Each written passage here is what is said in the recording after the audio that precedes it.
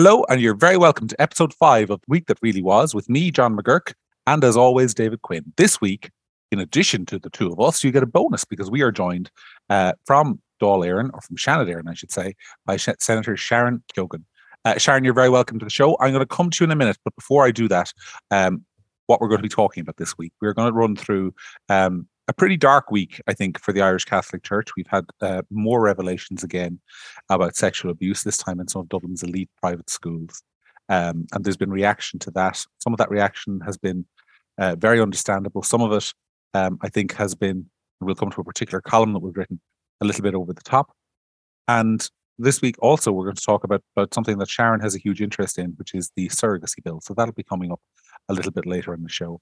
But first, Sharon, if I might, I want to talk to you about your reaction, because I know you have a huge interest in child protection and that area, to the very dispiriting allegations that have emerged in the last week or so from Blackrock College and other serious schools. Yeah, I suppose it is very distressing from a Christian point of view, for all of those that are Catholics and all of those that just believe in human decency in life, particularly, where young boys were sent to boarding school by their parents and into the hands of what they thought were going to be people that would educate them and protect them. And it's been a very, very dark week. And but I do believe that this is just the start of people coming out to telling their stories. I don't believe it is exclusively the church in which this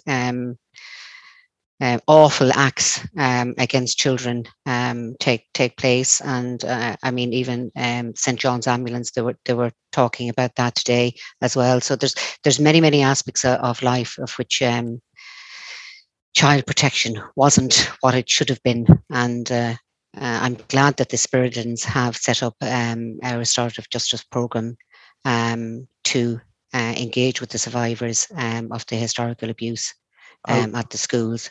I was talking to David about this during the week, and a point I made, which I think is a kind of an obvious point, but I think it bears restating, is that these abuse scandals all have one thing in common. And obviously in Ireland, it's primarily the church, but they all take place in environments where people who are so inclined can gain access to children, and hopefully children who are more vulnerable than usual. And so that's why you have it you often have cases of child sex abuse. We had one involving a swimming coach here in Ireland, for example, sports coaches around the world, in orphanages sometimes. How do you think, as a legislator, Sharon, we can improve and enhance the protection and the barriers that go up to preventing people with predatory instincts from getting near children? Because it seems to me that's the biggest problem. It's very hard. I mean, when you have an organization, and mainly most of these organizations, well, in schools it's totally different. But if you're in the community organizations like the GAA or soccer teams or the Girl Guides or the Scouts, most of the people that are involved in those organizations are volunteers. Now, there is Garda clearance that has to be got when you are working with children.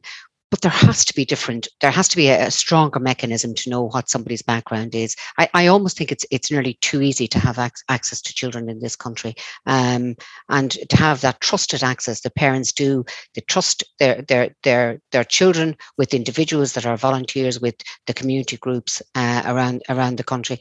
And maybe people need to just be very careful who they allow their children to be in the care of.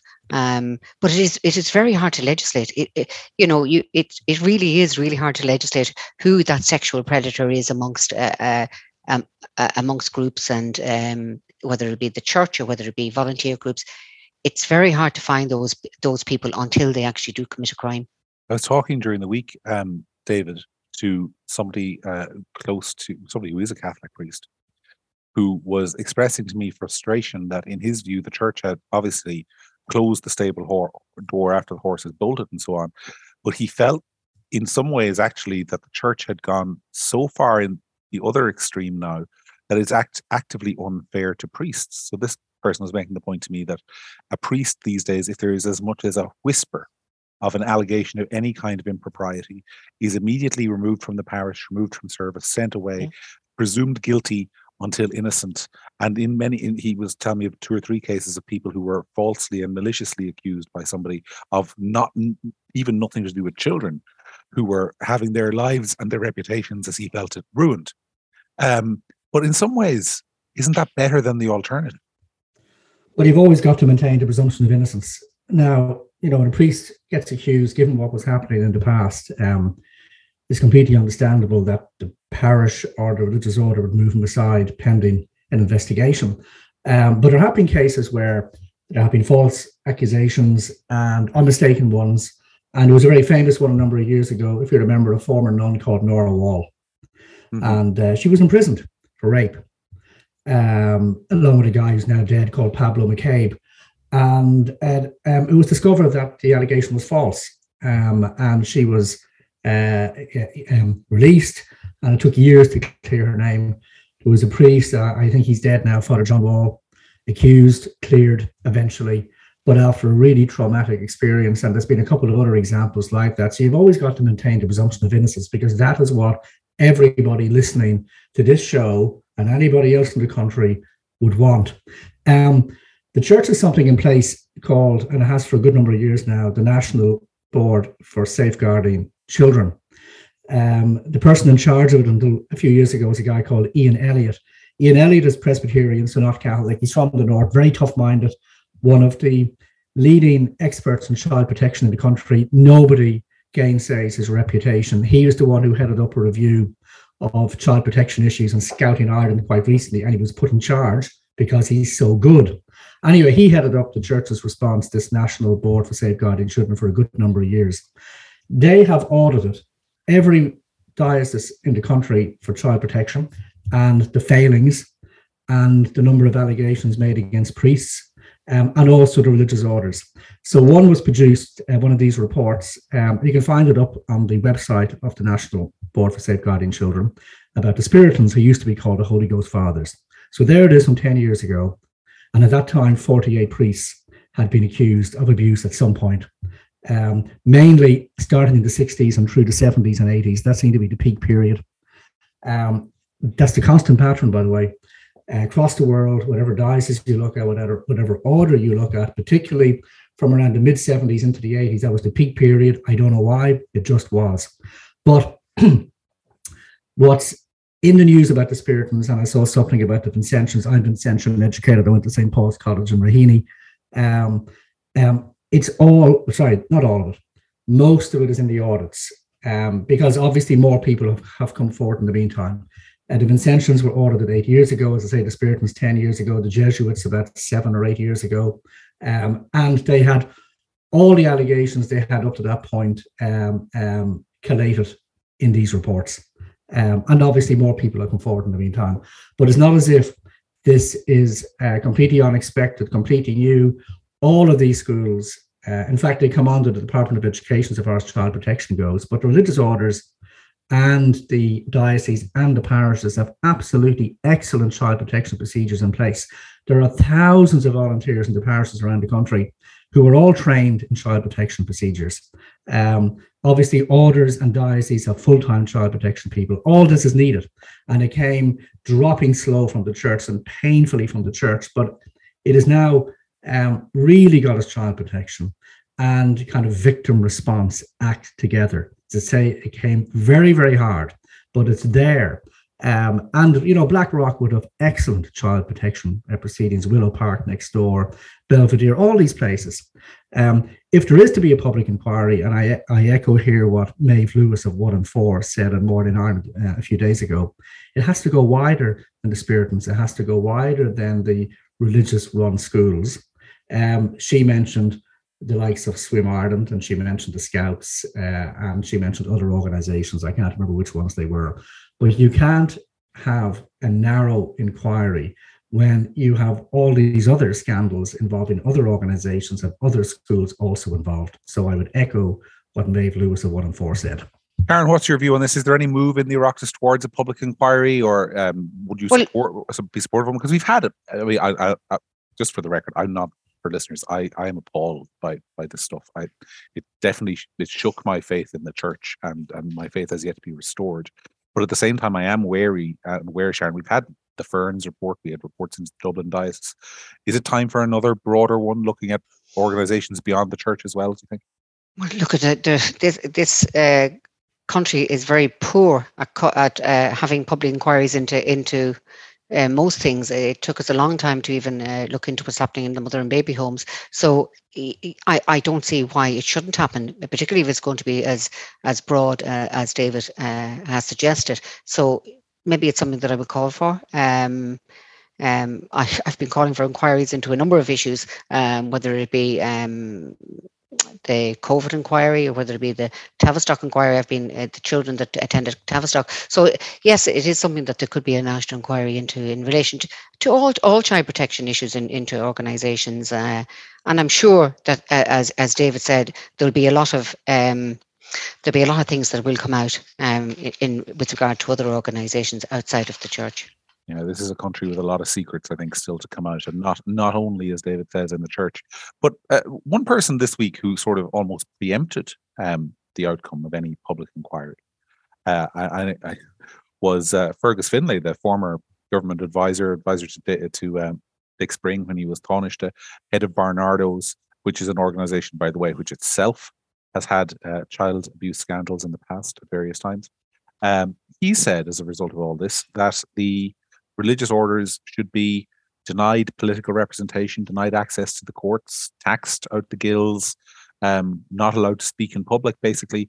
David, you thought he went a bit far, I gather. He went incredibly far, way too far. I've never seen a column like it in any country, in a mainstream newspaper. He said he basically wants the 150 religious orders in the country shut down. That's the term he used. Almost no countries in history have done this. I mean, the ones that have done it would be revolutionary France. In this part of the world, obviously Henry VIII suppressed the monasteries. Cromwell, when he got here, did the same thing. Maoist China, North Korea today, the Soviet Union under Stalin, starting under Lenin. All right. I mean, China today, by the way, allows religious orders to operate to a limited extent. So recording here, or rather, Fergus Finlay is calling on Ireland to go further than modern communist China. It's incredible, because completely unconstitutional. But what he did was he said the religious orders, basically all they're about is corruption and scandal. To this day, around the world, there's 5,000 hospitals being run by Catholic organizations, frequently religious orders and frequently by nuns. There's 16,000 health clinics. They're mainly in developing countries. So I presume if that's all the religious orders are about is corruption and scandal, all of these places should also be closed down, leaving the most massive hole in those countries, because there's no state in those countries that's capable of filling that gap. All right. There's priests and nuns and brothers around the world do absolutely amazing work. I met a nun last week. She's well into her 70s. She had just come back from Nigeria. She spent most of her life in Africa, most of her adult life. She's a nurse by training. And a priest in the area had been kidnapped. A couple of priests in recent times have been killed. This is by jihadists. She's worked in Somalia during famine. There's nuns who are officially retired from Ireland out in the likes of South Sudan, one of the most isolated, dangerous places in the world, training future generations of nurses and teachers. And you can multiply out these examples. I was being told about a nun, Irish nun, in her 80s, in the slums of Nairobi, helping to keep young fellas out of crime and out of prison. I'm not worthy to untie her sandals. And to reduce all of this work to simply the scandals and call for the suppression of all of the religious orders is, to my mind, appalling. I thought roughly the same thing. And I thought, I mean, when I read stuff like that, it's time to silence lock them up, do away with any judiciary, any right even of judicial appeal. I mean, the Oliver Cromwell, not Thomas, Thomas Cromwell, not Oliver, was the one who came to mind there. It was literally just use the power of the state to break your perceived enemies. And what strikes me about this is that he's not calling for that on the basis of anything the church is doing today. It is entirely punitive. It is entirely take away people's human rights and liberties as punishment. And I mean, Fergus, I presume, thinks he's a liberal and a progressive, but I was astonished by it, and I was further astonished that it got through an editorial process in a national newspaper. And I think perhaps in a few years, Fergus will be a little bit embarrassed about that. But it brings me on to something that I wanted to talk, because we have Sharon with us, and I want to talk a lot about what goes on in the Seanad and the Oireachtas and the halls of politics. It brought back, Sharon, to an episode a few months ago where you were in a Dáil committee. I think actually you were talking about surrogacy. I've never seen an episode in the Oireachtas like it, where Lynn Ruane, I think, was the ringleader of it, but there were several of your colleagues in the Seanad who were literally shouting you down in the middle of a committee. And the chairperson of the committee, who was supposed to be an independent person, seemed to join in the gang. And I have to say, I'm not putting words in your mouth, and you may say something different, but I have never seen such an overt and awful display of bullying in the national legislature as I saw that day. And I wonder, do you think I'm right about that? Or is that a common experience for you, or was that just a particularly bad day? Or at least hostility, if not bullying. Yeah. I'm not too sure now whether I'll comment on that particular person, but certainly, it's a difficult place to be if you've got an alternative view to what they have. If you don't have the correct point of view, it can be a difficult place to be.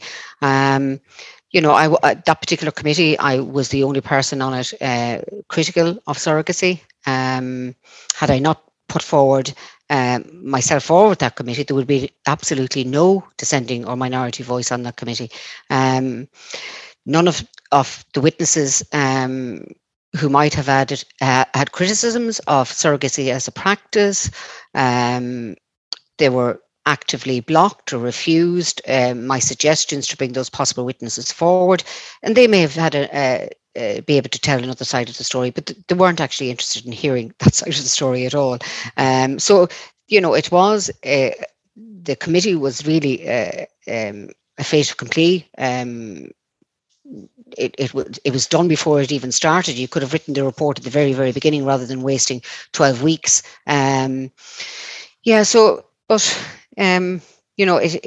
suppose, if you haven't got that, if you don't think the way they think, and you are prepared to stand up and offer that alternative view, they certainly don't like it. And they even hate it more when you're a woman. So, it can be at times quite difficult to be here in these houses. How do you think the consensus view gets formed? Because one of the things that you said there, which I completely agree with, is that there's a correct view, and there's a correct view, I think, in the Oireachtas on almost every issue, but it seems to appear almost overnight where all of our representatives, with the exception of a small number of you both in the Dáil and the Seanad, suddenly appear with the same view. I mean, there isn't a paper between any of our political parties on the issue of surrogacy, for example, or on basically any social issue, oftentimes on crime and justice. I mean, I don't think there's a single party in the Dáil or the Seanad that wants to look at sentencing in the context of crime, for example. There's a uniview. Do you have any sense how that gets formed? Are there NGOs in there every day of the week briefing these people, for example? Is it the media? Where does this consensus come from? I think the NGO sector in this country has massive powers within these houses, and they have free access to ministers, more so probably than the elected TDs for their constituencies. So they have massive power in government here. I suppose, when it comes to social issues, the role of the Oireachtas committee is probably that of a citizens' assembly. But what actually they do is here, when it comes to the Oireachtas committee, they usually pack it with their own similar or same type right viewpoints. So the construction, the discussions they get the right outcome for them. So that's basically, so Oireachtas committees are set up to make sure that it goes in the right way. And there is, if there's any dissension from anybody, they do not like it. They certainly do not like it, and you do become a target. Well, I've been involved in two in my life. One was in the aftermath of the Lisbon Treaty referendum in 2008, and the other one was, I wasn't directly involved, but I was very keeping tracks of the process in the repeal committee before the referendum in 2018. And on both occasions, again, this is just my personal opinion, just like my comments on Lynn Ruane a few minutes ago were my personal opinion. Both of them, to me, they were a fait accompli. I mean, it was a show trial. Definitely the Lisbon Treaty one was a show trial. And my view on the abortion one was that the outcome had been decided long before a single witness was held. And I think that's true of surrogacy as well. So how do you combat that, Sharon? Because your clips go viral on the internet all the time because you do stand up in the chamber and say things that nobody else will. But that's, I mean, there's no real procedural way to fix this, is there, without more people like you in the Seanad? I think, as you said yourself, a lot of the political parties they're very bland now. They really can blend into each other. I mean, there is absolutely no difference between Fianna Fáil, Fine Gael, and Sinn Féin at this moment in time. There's no difference on the social issues, anyway, for sure. They all have they're all on the same sort of liberal agenda. I don't see any difference in those political parties at all. And it takes, when it comes to standing up on issues, it doesn't make any difference whether you're talking about housing, you're talking about homelessness, you're talking about surrogacy, you're talking about pro-life issues, or crime. If you have an alternative view, or you want to challenge even mental health, if you want to challenge the minister on any aspect of the work they're doing, they do not like it. They do not like to be challenged and told they're doing something wrong. I mean, we're going to have a serious debate. I'm certainly hope there's going to be serious debate around the surrogacy laws that are due to pass here. And I mean, it's prohibited in many of our European countries, but it's not. I cannot understand how they would even consider it in this country when so many other countries have said no. We're not allowing surrogacy into our legislation. Commercial surrogacy, yeah.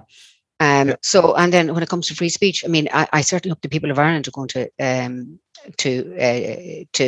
sit up and listen to what's been happening, what legislation is going to be passed in relation to the hate speech laws and the free speech laws that are coming down the line, and to get in contact with their TDs and get in contact with their senators and say, look, this is how we feel. But unless people actually do something about it, nothing's going to change. It'll still be the likes of Sharon Keoghan standing up, or the likes of Karen Nolan, or Michael Collins, or Mattie McGrath, or any of the independents that are in the Dáil standing up and talking about this. There are only a core group of independents there that are willing to stand up and have the courage to stand up, which is an awful shame that we don't have that within individual political parties. And I think they lack courage. I think a lot of the electorate, there's a silent majority there that are supporting us. They may not come online. You won't see them on Twitter, but I know that I've attended many public functions around the country, and the amount of people that come up to me and say, Sharon, I really want to thank you for speaking out on various issues that I've spoke out, whether it be on the COVID issue, whether it be on the surrogacy issue.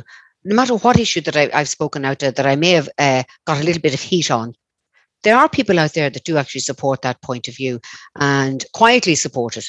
What I find extraordinary, and I was saying to you both, I won't name the person on the show because it wouldn't be fair, but I was telling you both who it was before we started recording. I mean, I've had in recent months a former fairly well-known Fine Gael former cabinet minister, tell me that he himself feels oppressed in the Oireachtas. That that there's this huge sense of there is a consensus and you shall not deviate from it. I mean, the number of times I get messages from people either inside the Oireachtas or outside the Oireachtas but involved in politics saying that they agree with some view that you've had, Sharon, or that I've written about, or maybe even that David's written in a column, but they don't feel like they can say it because they'd be lynched. And who is it that they're afraid of lynching them? It just strikes me there's this tremendous crushing atmosphere of fear in the public conversation at the moment that yes. you just have to say the right thing or you're out on your ear. Or say nothing. Or say nothing. I think didn't Stella O'Malley write an article? I think I'm not too sure whether she wrote the article about today, but I think I read something online which she said that there is fear among politicians about speaking out about issues, and particularly very sensitive issues. And of course, look, I mean, as a parent, of course, you're very sensitive to the many challenges that are facing our young people and our children today, but. You are afraid to talk about about certain issues. Whether it be transgender, gender identity issues, whether it be the hate speech, whether it be the things even like calling for a COVID inquiry. Things like that. Oh gosh, or the vaccine, questioning the efficacy of the vaccine. Things that you would normally challenge. Politicians would normally, and opposition would normally challenge. But there doesn't seem to be anybody there that's standing up and actually saying, well, let's look at this. Is it necessary to be given vaccinations to children? We were all told that, if we got the vaccine, it would stop the spread. And now we're told, the efficacy didn't stop the spread. So, there does need to be an inquiry into how we handle COVID. And they're doing it in the UK. I don't see why we shouldn't have it here. We might learn something from it. We love inquiries usually, but if it suits the agenda, we love inquiries. Sorry? I said, well, when it suits certain agendas, we love inquiries. Otherwise, we don't like them. So, as you say, with COVID, there should be a public inquiry because it was the biggest thing that happened in the world in years, and the decisions taken were so enormous. Some of them, admittedly, under gigantic pressure. But we ought to look back and see, what did we do right and what did we do wrong? But it's like no point going back and looking at any of that, like how long we kept schools closed for. But I must say, Sharon, when I was watching you in the surrogacy committee, the way you were treated was so unbelievably appalling. And there you were with a particular point of view. It was so clear they didn't agree, but it wasn't just that they disagreed with you. They didn't want you to express it at all, but it's the opposite of how democratic debate is supposed to work. You're supposed to listen to other points of view, including points of view you don't like. At one point, if you remember, you had to leave the committee room because they were so annoyed at you, and you were the bad guy, so the bad girl, so to speak. I was ordered to leave. Expressing a different point of view, and like I was speaking to Roland Mullen recently, your colleague in the Senate, and I'm sure he won't mind me saying this, but he was saying, I think he's in there 15 years now, and he said the atmosphere is getting worse.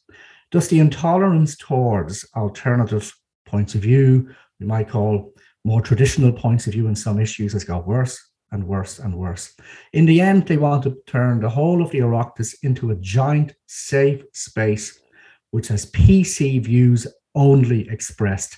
And how the hell does that represent anything resembling proper democratic debate? It's the opposite. It is the crushing of democratic debate, and is extremely bad, insidious development. And above all, the media should be calling it out. But they're not. They're encouraging it. Just on that, David, but we'll move on in a second because I think we've covered the general atmosphere quite well. But it's not just the Oireachtas, because in recent weeks I've started sending Ben Scallon, my colleague here at Crypt, to cover government ministers and attend press conferences. Two things stood out. Number one, we're members of the press council. Ben is a member of the NUJ. He has every right to go to press conference, but the difficulty getting access. The way the government press office throws up every hurdle it can to stop him getting in is something to see. That's the first thing. And the second thing is, poor Ben himself, I'm a bit longer in the tooth than he is. And again, he won't mind me repeating this, but he was shocked by the quality of questioning at these events. He said that he's been to about 10 of these things now, and he says he can't remember one single question about a policy. That the policy is never questioned. The only things that are questioned is the process. So what will you say to the Prime Minister next week about Brexit? What's the timeline on getting this through the Dáil? There is never a question about whether what you're doing is a good policy. They're never, ever challenged ministers by the Irish media on whether their policy makes sense. That's... Hi, John. They're only questioned on delivery and cost. Yes. So like the hospital, the Children's Hospital overrun, on costs, that kind of thing. That's the only thing they question about. They almost never on the general direction of policy. Well, that's if you're the government. I'm sure Sharon is probably sitting here open mouthed, because I bet, Sharon, you get questioned on policy all the time about absolutely, why you're an extremist and so on. And obviously you're not, but I mean that's the general tenor, I suspect, of the questions you get.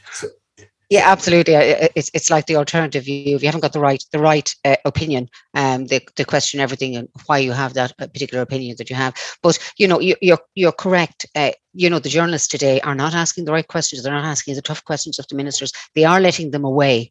I don't know why they're letting them away without questioning them. I can't figure it out. I do see Ben every now and again when he does get to ask a question, and he obviously has to share that himself on his own media on your media channels.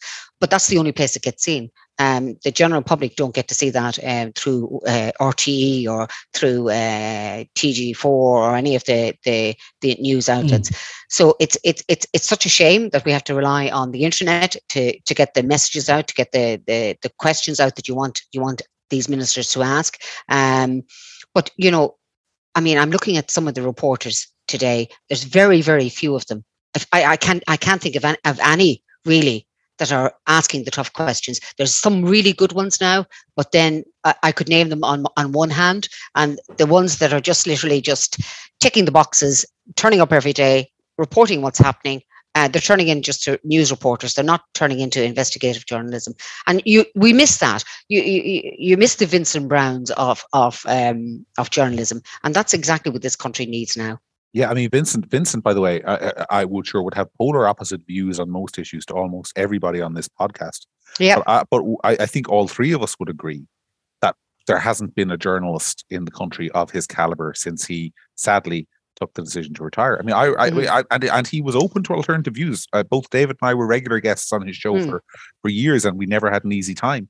But he was interested in debate, and that matters. But I think I want to move on to talk about. Before you do, John, I mean, I would say in respect to journalism, you do have some excellent political correspondents, in my opinion, who know, Leinster House very well. They know the constituency politics very well. They know the history of politics very well. And the problem tends to be where the ideology needs to be questioned. The general ideological drift of the country needs to be questioned. The ideology underpinning all the policies needs to be questioned. That's where the big failure is. So just finally on this item, I mean, again, just the commercial surrogacy thing. The reason most countries don't allow commercial surrogacy is because it exploits low-income women. It's nearly always low-income women offer their wombs for hire, because that's what's happening. And it amounts to the commodification of babies. And even the UN has said this. And over in this country, it's simply a cause for celebration. It has to be done. And there has to be no tough questions asked. And nobody's saying, well, hang on, why do most countries ban it? There must be some reason for it. Maybe it's a bad reason, but we should at least stop for a moment and consider it. But instead they say, well, David Quinn is opposed to it, Shan Kyogan is opposed to it, Roland Mullins is opposed to it, therefore it must be a good thing. And look at all those celebs in favour. And that's about the end of the analysis. And it's pathetic. David Reynolds wrote a piece for Gript this week, which raised a question which I wanted to put to both of you, actually, because it stuck with me because I hadn't thought of it before, and I'm sure you have, Sharon, because you're interested in this area. But it strikes me as utterly appalling that it is easier, if you're childless, to go to sub-Saharan Africa or Ukraine or some other country where there are underprivileged people and pay somebody to carry a baby for you for 9 months than it is to adopt a child from those countries. I mean, so the person, David wrote the column, without, I think he's had some experience in this area himself in trying to adopt a child. And he said it was just torture. I mean, because all the child protection stuff comes in if you're adopting. You have to be vetted and vetted again and poked and prodded, and you have to have your friends write testimonials for you to say you're a fit person to have a child. You have to have your home inspected. And that's to adopt a child who is without a family and is completely on their own. You have to jump through all these hoops.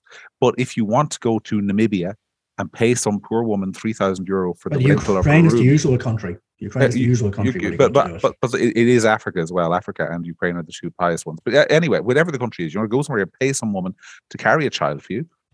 you don't have to go through. I mean, there's no question about whether you might be a fit parent. The child is, you're just buying the child, and that's it.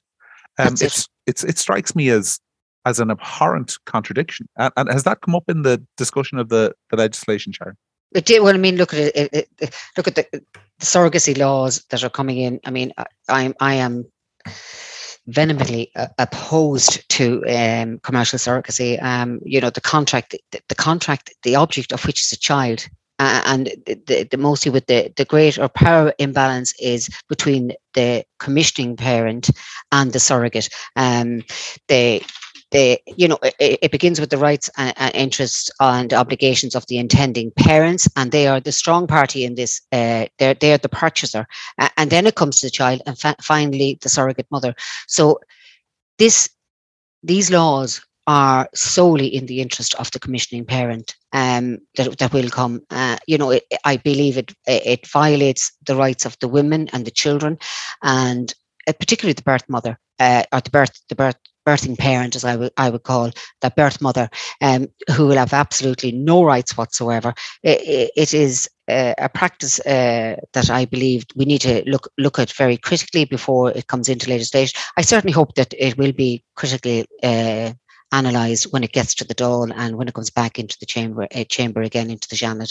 And we'll see how many opposing voices will be then. There may be more that might come out of the woodwork. I don't know. When they look into the practice itself and how it operates, like in Ukraine. I mean, Ukraine is the capital, I suppose, our nearest capital that deals in, it's like a baby factory where people are just ordering babies. It just seems absolutely terrible, and I would not agree with surrogacy whatsoever. And I'm very surprised that while the war was going on, that they didn't sort of pause the commercial surrogacy arrangements with Ukraine, but that seems to be ongoing at this moment in time. So people are still able to have their children abroad as we speak, even though the war is going on. But it's a serious piece of legislation, and I hope it's one that people will reflect on. And there's some people that do not share the same views as I do, and I think we might be pleasantly surprised when the legislation comes before us. There might be people that might come out saying, when they investigate it, because it's when you look at the numbers and you look at the legislation that's going to be in place, and it was interesting because there was I'm not too sure there was somebody on the committee from, hold on a second, I can't remember his name. While you're looking it up, Sharon, Niall Redmond. Yeah. Was it Niall Redmond? And basically, he basically said that there'd be no protections in place for the surrogate mother and all the parties to the surrogacy arrangement. So, protecting the birth mother, and if we've learned anything in the past from the mother and baby scandal and people not knowing who they were, where they came from, we have to learn here with this particular form of parenthood that the person that gives birth to the child has that name on the birth cert. That is the least we can ask for, and that person's name should rightfully go on the birth cert. But there's some people that will oppose that as part of this legislation. There is, and I would like to see that birth person be that birthing parent being on the birth cert from the very beginning. Yeah, and there's a colossal double standard at the heart of this law. At least the parent is going to be in it. So we're not going to allow women in Ireland to enter into a commercial surrogacy contract because we recognise it has great potential for exploitation of low-income women. But we are going to allow it overseas. So, women in Ireland, we must protect them. We don't have to protect women overseas. It's so bizarre. Where is the National Women's Council? Surely that's an issue for them to say something on, because there's two standards being set, a lower one for women overseas and a higher one for women in Ireland. What's that all about? Where are the editorial writers? Where are the opinion columnists? Where are the presenters calling people on to talk about this? Why haven't you been on programs talking about this, Sharon? I mean, again, it's incredible. And again, it's just illustrative of the fact that in Ireland, we have the one great narrative, and that's it. And almost nothing else is allowed. I just always think about this in terms of natural law, because it's a phrase you're not allowed to use in Ireland anymore. It's a dirty phrase, natural law. But I'm always struck by the fact that I live in Limerick or near Limerick. I don't live in Limerick, but I live near Limerick. And on the motorway between Limerick and Shannon for most of the last 2 years, there's been this giant poster for veganism. And the message on it is that dairy takes babies from their mother. And it's a hard-hitting poster because it's true. And it is a problem with the dairy industry that often calves are taken from their mothers at a very young age. And the cows, I grew up near dairy farms, the cows roar all night in distress because there's a natural bond when you give birth. Whether you are a cow or a whale or a dolphin, there's a natural bond created hormonally between the mother and the child that they have just born. Every instinct that mother has in nature is to protect and cherish the child.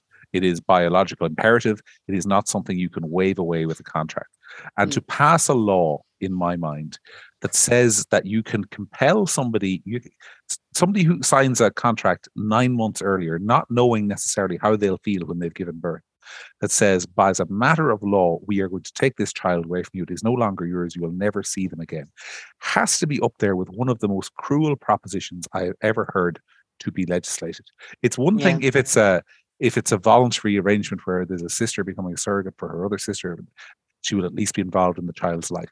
To whisk that child overseas to and then never have any legal rights to as much as see it again or identify it again. It's the kind of thing, I mean, in basic contract law, from a legal point of view, if there are some things which aren't foreseeable when you sign a contract. And if you're somebody who's desperate and in a financial position of grave financial stress, and you sign a contract like that, not knowing or not being able to comprehend, never having gone through it before, the pain that you will bear, I don't think that kind of contract should ever be legal. And I haven't heard that point. Or disabilities, or children that are then born with disabilities, and then the commissioning parent doesn't want that particular child. It's happened. And that these things do happen. Unfortunately, there's 140 million orphans in this world. There are more ways to parenthood if people just stood back to look at what those ways are. This is just something that I absolutely oppose. It's commercial surrogacy, and there's so many other different pathways. So for me, it's a no. Well done in all your efforts, Sharon. You're one of the bravest people that Ulster has, quite honestly. You just keep standing up there and giving your point of view, and come hell or high water. And we need a hell of a lot more politicians like you. Thank you. We do. Anyway, I think we've gone through a lot this evening. And as always, I say this evening, you might be listening to this in the morning or the afternoon, but we're recording here as we always do on a Thursday evening on the 17th of November.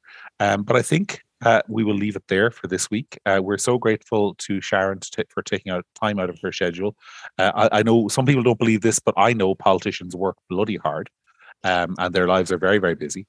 So Sharon, thank you very much for joining us this evening. Thank you. But that is all from us. As ever, if you like what you heard and you think this is worth listening to, send it on to somebody. If you really like what we're doing, maybe encourage people on your social media feed to listen to us. The more listens we get, the bigger we will grow, and the more interviews we can do, and so on and so forth. So we're very grateful as ever for your support and your attention. But for now, that was the week that really was, and we'll see you this time next week.